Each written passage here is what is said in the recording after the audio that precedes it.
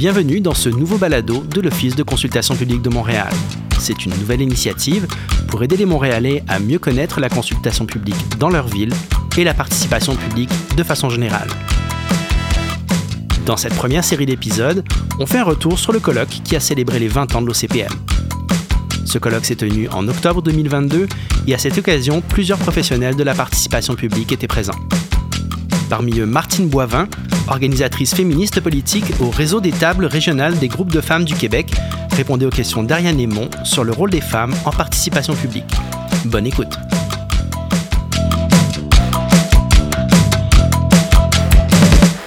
Bonjour, Martine Boivin. Merci beaucoup d'avoir accepté de venir à ce micro pour parler de la participation des femmes à la consultation publique. Vous êtes quand même une spécialiste du lien entre les femmes et les questions environnementales, comment les attirer.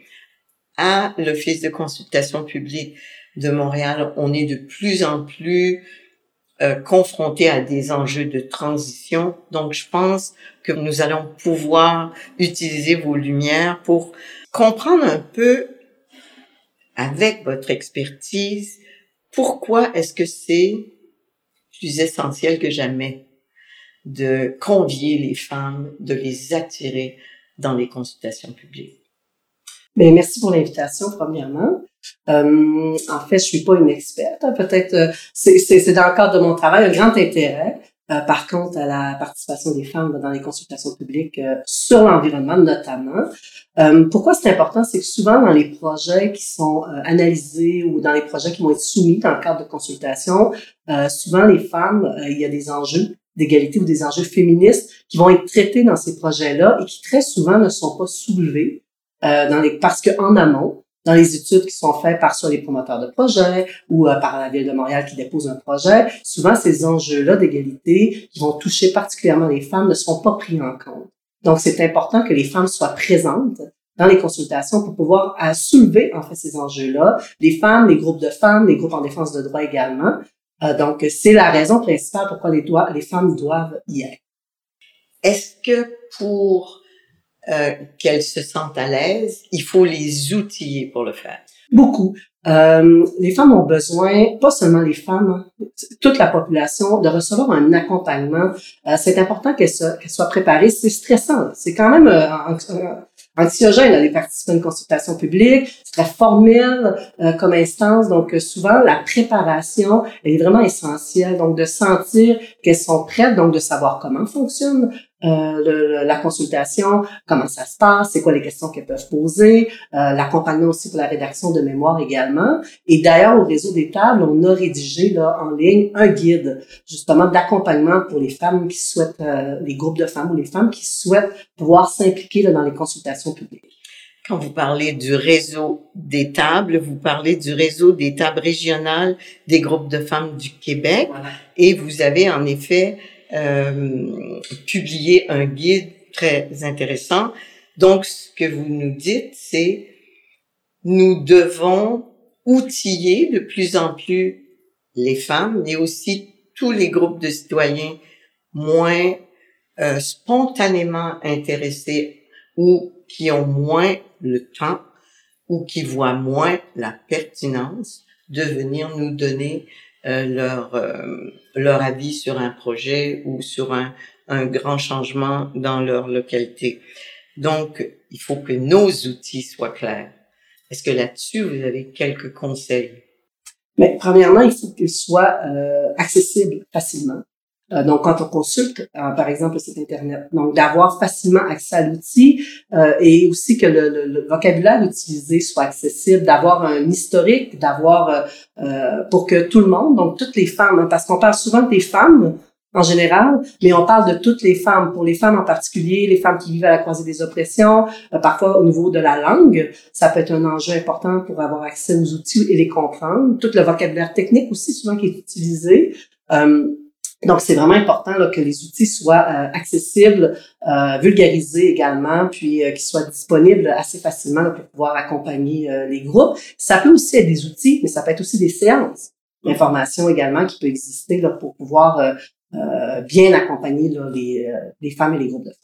Donc, au plan même de la mobilisation des gens qu'on veut rejoindre, faire des séances d'information avec des groupes cibles diversifiés, racisés, des populations qui sont souvent empêchées à cause de l'éloignement, leur trouver des manières de se rendre compte qu'on peut leur faciliter la vie. Oui, puis qu'elles peuvent aussi, que ce qu'elles ont à dire est important. Elles n'ont pas besoin d'être des expertes. Elles ont besoin d'avoir une opinion et de venir la partager tout simplement. Je voudrais que l'accompagnement est en 2 temps, à mon avis. Oui, pour les outiller au départ, mieux comprendre comment fonctionne une consultation, c'est quoi son rôle, qu'est-ce qu'elles vont faire, quel genre de questions elles peuvent poser, mais aussi les accompagner pour la rédaction de mémoire. Parce que c'est quand même une partie qui est souvent un peu plus difficile, plus laborieuse. Donc, d'avoir aussi des séances qui peuvent leur permettre là, de bien rédiger en mémoire puis de comprendre un peu les étapes.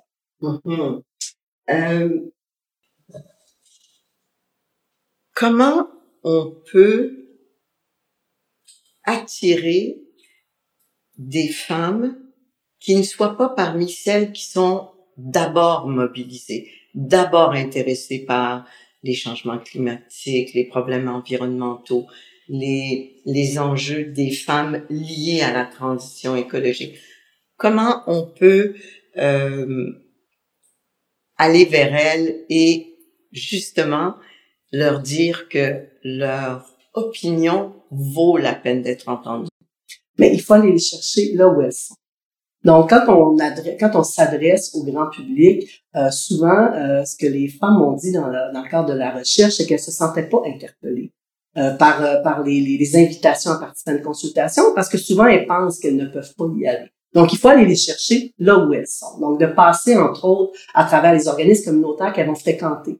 Donc, d'aller les chercher à cet endroit-là, de faire des consultations, des fois dans les lieux où il y a déjà des consultations plutôt que d'en créer de nouveaux. Donc, moi, je dirais que la première chose, c'est vraiment de s'adresser à elles et d'aller les voir directement là, dans leur milieu de vie ou dans le milieu communautaire où elles sont. Mm-hmm.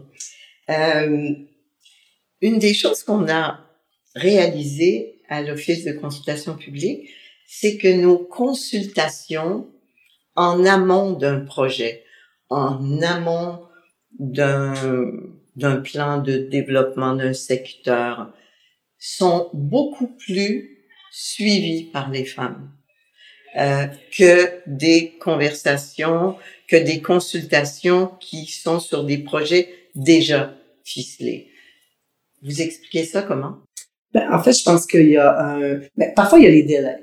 Parce que parfois, quand c'est des projets travaillés, quand c'est des consultations en amont, parfois le délai va être un peu plus grand, on le sait un peu plus à l'avance. Souvent, une fois qu'il y a eu cette première consultation-là et les autres étapes, souvent viennent rapidement. Donc, la mobilisation peut être plus difficile en termes de temps pour, entre autres, les femmes dans les délais qu'elles ont à respecter. Peut-être aussi cette impression-là, des fois, de pas être experte, donc d'aller en amont. C'est peut-être plus facile d'aller donner son opinion qu'ensuite, quand on arrive aux mémoires, où on a l'impression qu'il faut vraiment bien connaître le sujet pour pouvoir déposer, en fait, ensuite un mémoire. Mm-hmm. Est-ce que l'idée que parfois on cherche la contribution des femmes dans des consultations qui visent des projets à long terme, qui vont s'établir dans la durée. Est-ce qu'il y a une difficulté de les attirer pour quelque chose qui va prendre des années à naître? Mais c'est sûr que les femmes sont très sollicitées à tous les niveaux dans le cadre de leur vie professionnelle, leur vie personnelle. Elles sont souvent dispensatrices de soins également, proches aidantes. Donc, elles sont aussi souvent impliquées dans leur communauté. Donc, quand c'est des projets à long terme, c'est une charge mentale supplémentaire qui s'additionne. Donc, c'est encore du temps qu'elles doivent... c'est toujours du temps citoyen, hein, souvent, c'est bénévole. C'est sûr que la compensation financière, quand les femmes vont aller se présenter, ça peut quand même aider.